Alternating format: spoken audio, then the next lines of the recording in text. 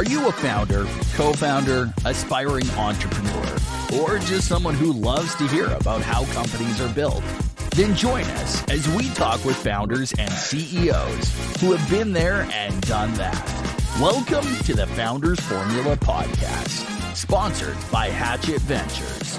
And now, your host, Chet Lovegren. Hello, and welcome to another episode of the Founders Formula Podcast, sponsored by our founding sponsor in the podcast space, Hatchet Ventures. I'm incredibly thrilled for today's episode. As you know, I'm your host, Chet Lovegren, and I have a very special guest with us today. She is a three-time C-suite executive, or as I say, a C-suite aficionado. She's also one of the advisors here at Hatchet who works with our portfolio companies and Hatchet members, and also an ambassador, instructor, dean, and CRO channel leader at Pavilion. She basically does it all. You know her, you love her, you've probably seen her on LinkedIn. Welcome to the show, Stephanie Valenti. Stephanie, how you doing? Geez, Chet, wow, what a confidence builder you are. Look at that intro. I'm doing great. Thanks for all of that. Really happy to be here and talk to everybody today about the super hot topic. Can't wait. Yeah, we did a little brainstorming beforehand because, as you know, sometimes we have founders on the show. Sometimes we have people in our advisor network. And so when we tend to have advisors on, we want to learn a little bit about their story and their background. But we also want to get a lot of that tactical information that they share with other founders that help them succeed and help them build the businesses that they have. So I'm really excited to learn from you today, Stephanie, as I know our audience is as well. But before we dive in, I know a little bit about your journey because I've heard you on some other podcasts before. But for those who haven't, let's dive a little bit into your journey, talk about how you got into sales, and then what got you up to the point of being a CRO at SmartBug Media. Yeah, absolutely. So like everybody, I don't think anyone grew up saying, oh, I want to be in sales when I grow up, right? When they're a little kid. And so I didn't either, right? And I had a very interesting journey. I found myself in restaurant, worked my way up. I always wanted that next thing and got to be in a management role and even corporate office and restaurant. And someone looked at me because I was always getting that next thing and wanting that next challenge. And they're like, Stephanie, you need to get into sales. And so that was the end of it, right? That took me out of more of that hospitality world and put me into sales. I started my sales career with Staples Business Advantage on the B2B side, who was pretty much selling door-to-door business contracts for all supplies, so procurement. And I fell in love, right? I realized, the more I work, the more I get paid and I get accolades for that. Oh, I'm into this, right? And I had great success. I had great leaders along the way. I was with Staples for about 8 years and got my first leadership opportunity about a year and a half in. And so was a sales manager, got to turn around a really struggling team, then got to create new teams, then got to go over on the account management side, so led that, and then had the opportunity to go into enterprise where I was leading $12 million projects and the operational function, which really gave me the opportunity to use my old restaurant skills in a revenue impacting world. So that was fun. Had a call from a recruiter, wasn't planning on leaving, but they said, hey, you've got to meet this company. They're established, they're e-com, they want to go B2B, and they need a leader to come drive them there and take them there. And so that was my first executive position after 8 years in more of a Fortune 100, got to come into mid-market and be the senior vice president of global sales. I learned the bulk of everything that you need to know by doing all of the wrong things in that role. So I had some really great success, but I made a whole lot of mistakes and got to learn from them. And so I was with that company for about 3 years. It was omni-channel. It was awesome. We ended with about 200 sales reps. I was leading VPs that were leading directors that were leading sales reps. It was inside, outside, inbound, outbound, you name it. It was awesome. So did that, and then was ready for a change, and a friend needed help during a COVID boom. And so they were 5 million. They went to 25 million overnight. And they're like, Steph, you're just a experienced operational leader. Will you come be our COO?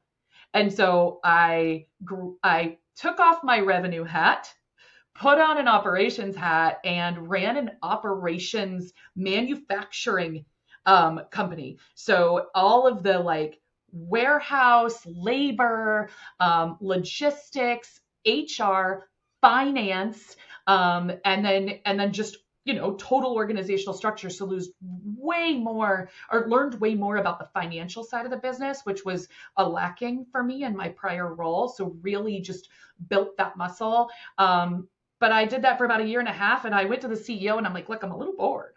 Right? Like, I fixed everything. Do you want me to go redo our SKU set in NetSuite?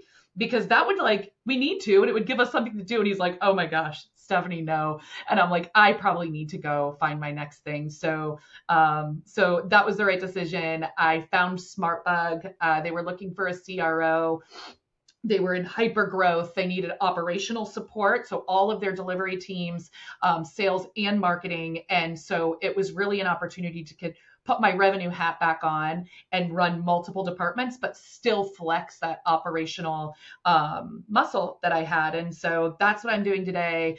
SmartBug helps businesses grow better, right? So they're an agency. It was my first time ever being a part, and is my first time being a part of the services organization. But from product and manufacturing and all of these things coming together, it's been a real fun ride. So that's what I'm doing today. So from public to bootstrapped to PE, I've seen a little bit of everything in my experience in sales and operations. I think what's really unique about your experience too is I am a firm believer, and I will take this to my grave, that if you want to be the best sales leader possible, if you are going to have a revenue related metric that you're measured on, compensated on, bonused on, whatever you want to call it, you have to, in some form or fashion, spend time in operations. Whether it's working at a startup as a VP of sales and you're basically owning RevOps at that point until you have the money to bring someone else on, or your experience actually going and being a chief operations officer and seeing that function, because you're a steward of capital at that level when you're running a revenue team to that extent. And if you don't understand outside of the math, the devil in the details, how to use the tech stack, how to get the right reports, you're just driving blind. And I remember somebody once that I was working with saying, I don't bother learning HubSpot. I focus on the sales stuff. I leave that up to the experts. And I said, that's like a contractor saying, I don't really know how to use a nail gun. I just let the workers do that. But if you're not the expert in the things that you need to be able to scope what's being done, then how can you fact check, or where's your BS meter? So totally. I love that you have that in your background. It's also incredibly crazy how similar our backgrounds are. I was in the same way, food service, moved into outside sales, moved into logistics, and then I jumped into the software world. But I think that's so crazy that there are like three of those key things: the logistics, food service, outside sales. So I'm personally like super excited to learn today, because I think this is all going to really ring true to me, because I understand that especially that outside sales grind. That's something else. Yeah. That's super complicated. So we talked a little bit before today's episode in planning, and we decided that we were going to talk about one of the big things that you're really passionate about, that you can help not only founders that are early stage right now, but also probably founders that have grown and are in a position where they're like, wow, it's kind of a mess. We've been working really crazy. Our room's really dirty. We need to clean it up. We got to do a Sunday reset, get the house clean. And so today we're really going to dive into the 3 core mistakes that founders make going from 1 million to 10 million. So Stephanie, I'm going to turn it over to you. What are those 3 mistakes? And then I'll let you dive into the very first one and we'll start learning from you. Yeah. Great. Thanks. So for the record, there probably are more than 3, right? But we've got to pay attention to our time here today. So we're going to focus on these core big ones. And here are the 3 that ring true for me. And all the organizations that I've come in and I've had to evaluate the state of the state, there was hyper growth, and then they need someone to come in and clean a little bit. So how do we get you away from the cleaning need and go all the way backwards to do it right from the start? So the first thing is you're building for people instead of business needs. So we'll talk more about that. The second one is process documentation. They don't do it, right? So we'll talk about that one too. And then ideation versus execution without killing the creativity that's needed from a founder. So those are the 3 things that I see really get messy as a company is growing.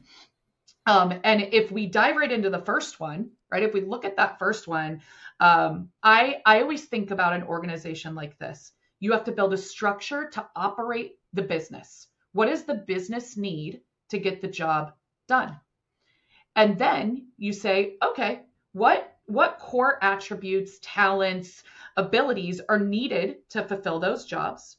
Then you put those people in those spots, and then you build a process to support that structure, that person, etc. What happens, and what I've seen, is as you're getting ready and you're hiring your first person, you're looking for that unicorn that can do just about anything and get ready. And then as they're with the organization, you allow them to grow, whether you're developing them for a leader or not, and they've all of a sudden become, let's say, your VP of sales. At first, they started out as marketing, ops, sales. They were kind of doing everything. They were your right-hand man. But now they're your VP of sales, but they've never been a VP of sales before. And you don't trust them to lead people, so they're an individual contributor VP of sales. And now all of a sudden you're 15 million and you're like, oh, I need a real VP of sales, right? Like I need someone that can take all of this. Let's make them into a VP of channel because we like them. They have all this institutional knowledge, but they can't do the role I need them to do, but we don't want them to go anywhere. So we're going to create this new role for them. It happens not just with one person, but with a lot of people. And so if you can think forward, on at 5 million, our structure is going to look like this. At 10 million, our structure is going to look like this, and deliberately build a structure that can scale with you while mitigating change in hierarchy, then you can counteract that proactively, opposed to all of a sudden being at 11, 12, 15 million and saying, oh, our structure's all wrong and we need to do a complete reorg and the people are wrong, or we've got to move this, or we're going to lose this inherent knowledge. So the proactive organizational structural planning and people is so important, and people do not think about it when they're in hypergrowth. They say, I'll deal with it later. So you're saying a lot of times you see somebody going, it's like the Band-Aid theory, right? Okay, I hurt myself. Yes. Well, I don't want to go to the doctor just yet. I got a lot of stuff I got to get done. So they slap a Band-Aid on it. You're saying it's almost the same thing in these companies is, okay, I'm at 500,000. I'm going to go hire a head of sales or a VP of sales, or, my sales go-to person. And I'm thinking about now, what can that person get done, instead of thinking about what is it going to look like when we're at 5 million and we have more AEs and this person isn't an individual contributor and they have to lead people and they have to train and coach people. They're also probably doing some rev ups on their own, but instead people are just looking at the now. They're not making that plan. Yep. I'm curious to hear from you. That's an interesting concept, because obviously like business needs do change over time, but also like plans were made to be broken, right? So I know it like how far into the future do you look at that structure and that support that's needed without wasting too much time doing all that just for things to change later on because your plans adjust? Like, what's a good rule of thumb for how far out I should be looking at my organizational structure and the support that I'm going to need to that business?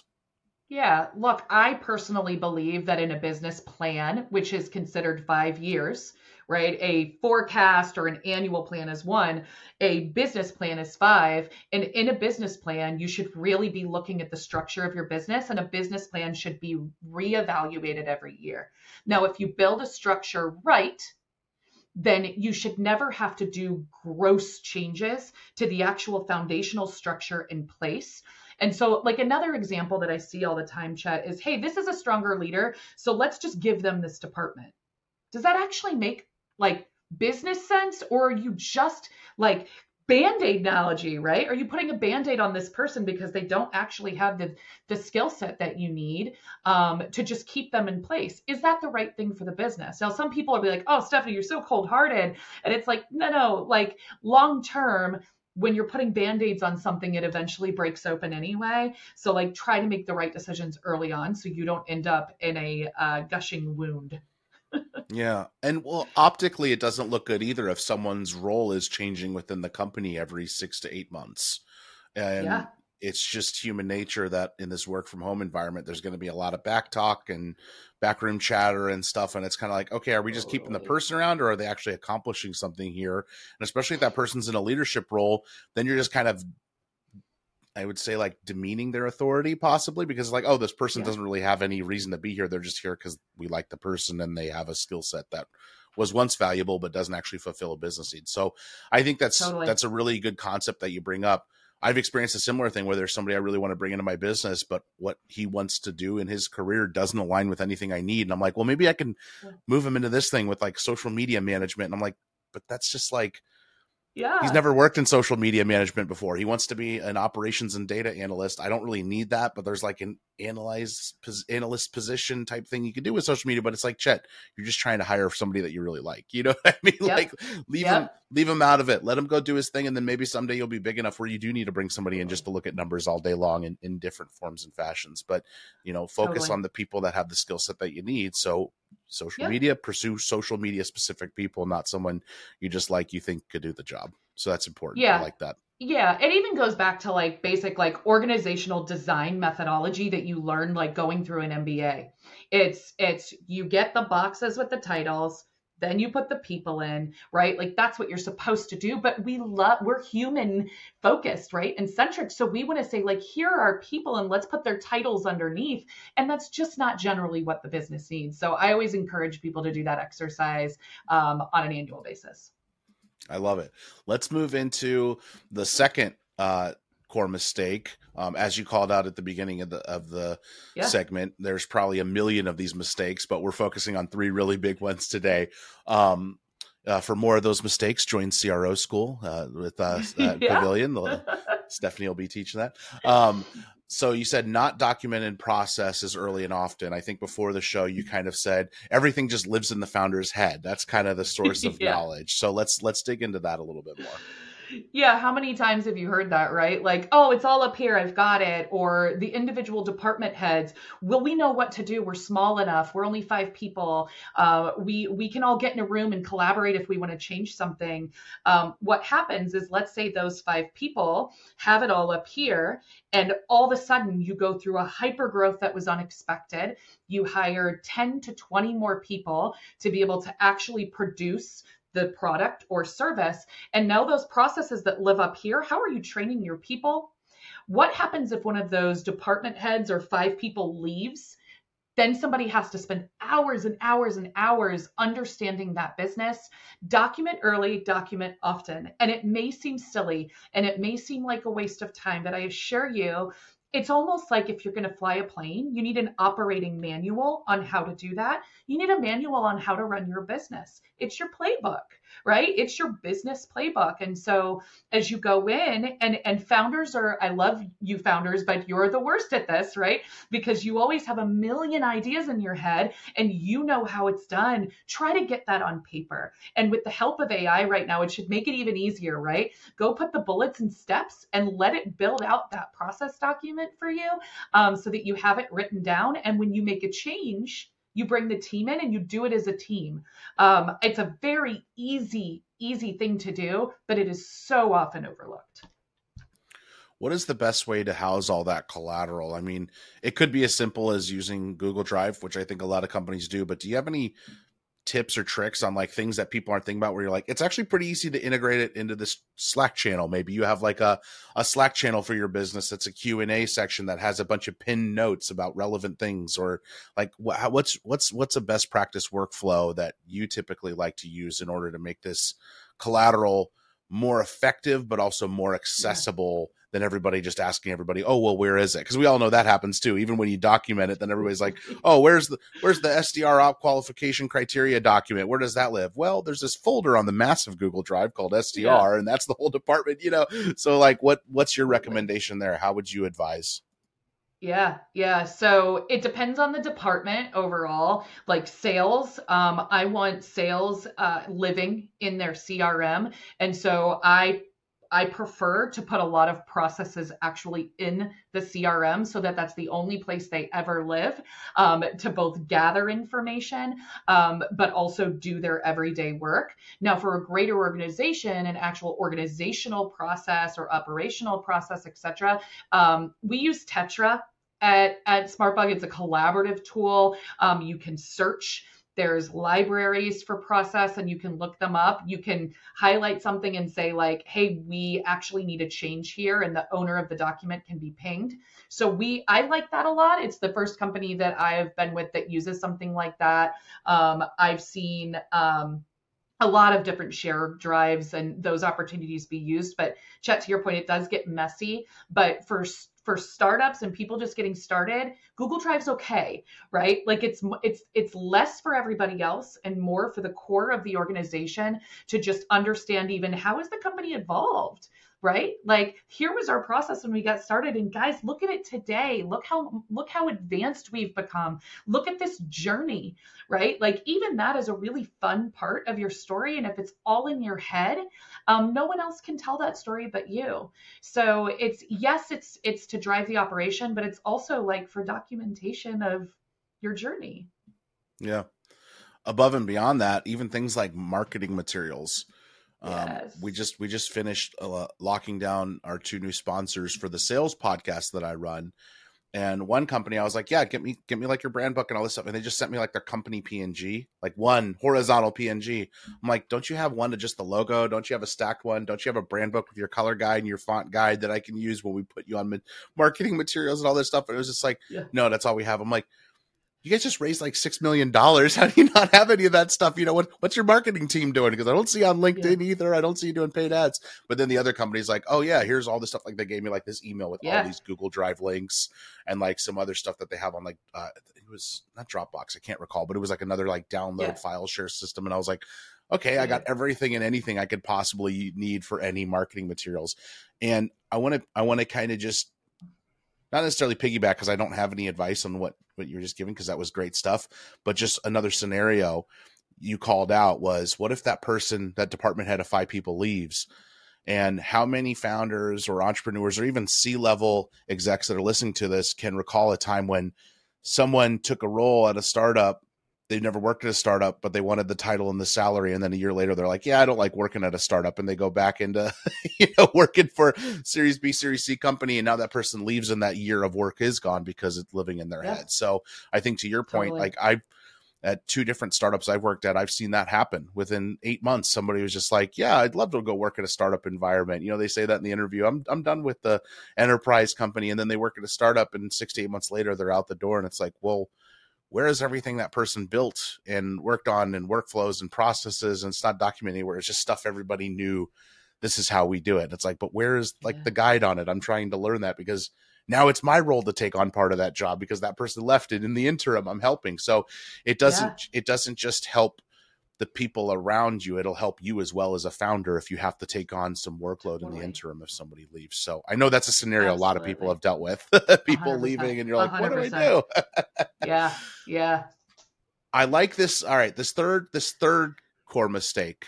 I like it because I've never really heard about this concept. So I want to dig into that. You said the third core mistake could be managing ideation versus execution. So let's dive into that a little bit more. What do you mean by that? What does it look like? And then what's some insight you can give us there?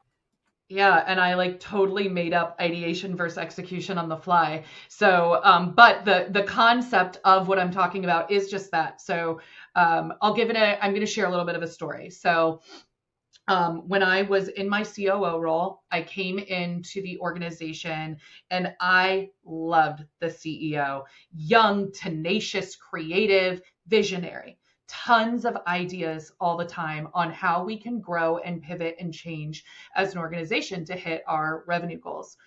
And as a COO and a first-time COO, right, I usually was like all gas pedal. So, we want to do this? Yeah, let's go. But as someone that took that hat off and was required to slow the organization down to actually be able to execute upon the strategies we were putting in place, I realized like, oh my gosh, I've been driving my operational partners crazy for years with all these ideas. And so what we found is we actually found the book Traction and was reading EOS. I don't know if this is actually very relevant for small businesses. So the book's Traction. It is the executive operating system. It's really great for organizations from 0 to 25 million, even up to 100 million. But they have a concept in that book that talks a lot about who is the visionary and who is the integrator. right? And the visionary is generally the founder CEO, and they are ideas and culture and face. And they're generally the ones in an executive meeting that are like, hey, I know we're doing this and these are our KPIs, but like, have we thought about this? And I think we need to go chase this new thing because I heard it on this podcast or I read this article. And they're deviating the team into a lot of different areas all over the company. And ideation is good, right? Like, new ideas and new channels and new experiences are what make companies continue to grow, but not at the expense of execution. And so if we go back to this visionary and integrator, the integrator's job, or the COO or someone else in the organization's job, is to say, hey, that's a great idea. Let's write that down. Do you think that it takes over the priority of anything we have on this list? Let's look at the list. Does something else drop off? Or do we put this on the back burner, execute this first, and then implement this in? And so what happens, though, is, and what I've seen is with really early stage companies and founders, they're generally the only executive and no one is comfortable pushing back, right? Because this is their baby. This is their company. They're the ones at risk for this money. And so anytime they say jump, or let's go blue instead of red, or have we tried this gizmo, or do we need this feature? Let's do it. Everyone just says, okay. And so what happens then is nothing ever really gets done, right? Like there's 100 things, there's 100 stuff, there's like different ideas going on, but you never really fully execute upon something so that you can test it and pilot and then, or pivot from it before you move on to the next. And that's what I mean when I say like ideation versus execution. Yes, ideate, but someone, so founders, I would encourage you to assign someone on your team and give them permission to say, yes, but, right? At what cost? And so yeah, I see this happen all the time, and it's very rarely recognized until it's a little too late. Or counterpoint, they get a lot of stuff done for an initiative that is only around for a month, and then it fizzles out because nothing happened. So it's like, oh my gosh, now we just ran crazy with all these ideas that come up and nobody said, maybe we shouldn't do that. Like, let's wait before we press the big red button, you know? Yeah, well, it's ideation without true strategy, or like, what does good look like? So, hey, we're going to do this. Let's all run towards this. But if everyone's like, hey, it's going to take us 6 months, does that called out? What does early success indicators look like? What is long-term success? How long do we stay on this? When do we call it? Like, all of those things are not going to be called out initially unless someone steps up and promotes it right in the beginning before everyone starts running. Because if you're doing it halfway in, it's too late. If I'm a founder and I'm listening, who is that person that I nominate? Who is my yes but person? Is it my VPs and department heads? Is there a specific trait of someone I look at to kind of be my source, my gut check, so to speak? Who do you typically pick, or what people do you pick? Yeah. So if you read the book, so the book talks, there's a whole like second book about these two roles. It's called Rocket Fuel, but these two roles, they really define, it's less about the title and more about that person's skill set. There has to be complete trust between the two. And that founder CEO needs to look at this person as almost a peer behind closed doors, because they are allowing that person to manage them. And let's be real, people become founders because they don't want to be managed, right? So they are allowing that person to have that relationship with them. And so it's that. They're generally pretty detail oriented, or at least can be. They're highly organized, and they're really good at holding others accountable with no fear of conflict. So because they're doing the accountability management of the business so that visionary can continue to ideate and come up with great growth ideas. They are managing the operational side of the organization. So if you're early, and let's say you're even just 1 million or getting to your first 1 million, maybe you have someone that's your finance person and you trust them and you know they're really good at it. Let them be it. Maybe it's two founders and one says, I'm better at this and I'm better at this. But there's tons to read. if you just look up like EOS or visionary versus integrator, there's personality tests, there's all this stuff that like would show you which that you are. There's even circumstances where the founder themselves is actually more of an integrator and someone else in the organization, maybe their head of revenue or the other person is a better visionary, and they kind of switch roles. So they're really like a team. So even if you don't adopt that method or strategy, it's interesting to just remember, or important just to remember, that you've got to self-manage if you're not going to allow someone else to, or things could get a little all over the place.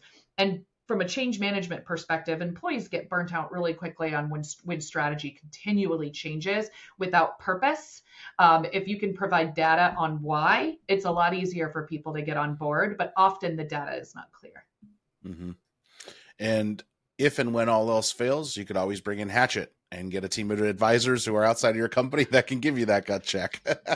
Yeah. Shameless, shameless self-plug. I love that plug. Well, Stephanie, this has been very insightful. I really appreciate your time. As we close out the episode, I actually want to do something fun. When people have incredibly aesthetically pleasing backgrounds like you have, for those of you that are just listening, she's got the whole works here. I always like to ask, what's your favorite item behind you on the shelf there? Oh, or what's the story? Give me the story behind one of them. So the plant died.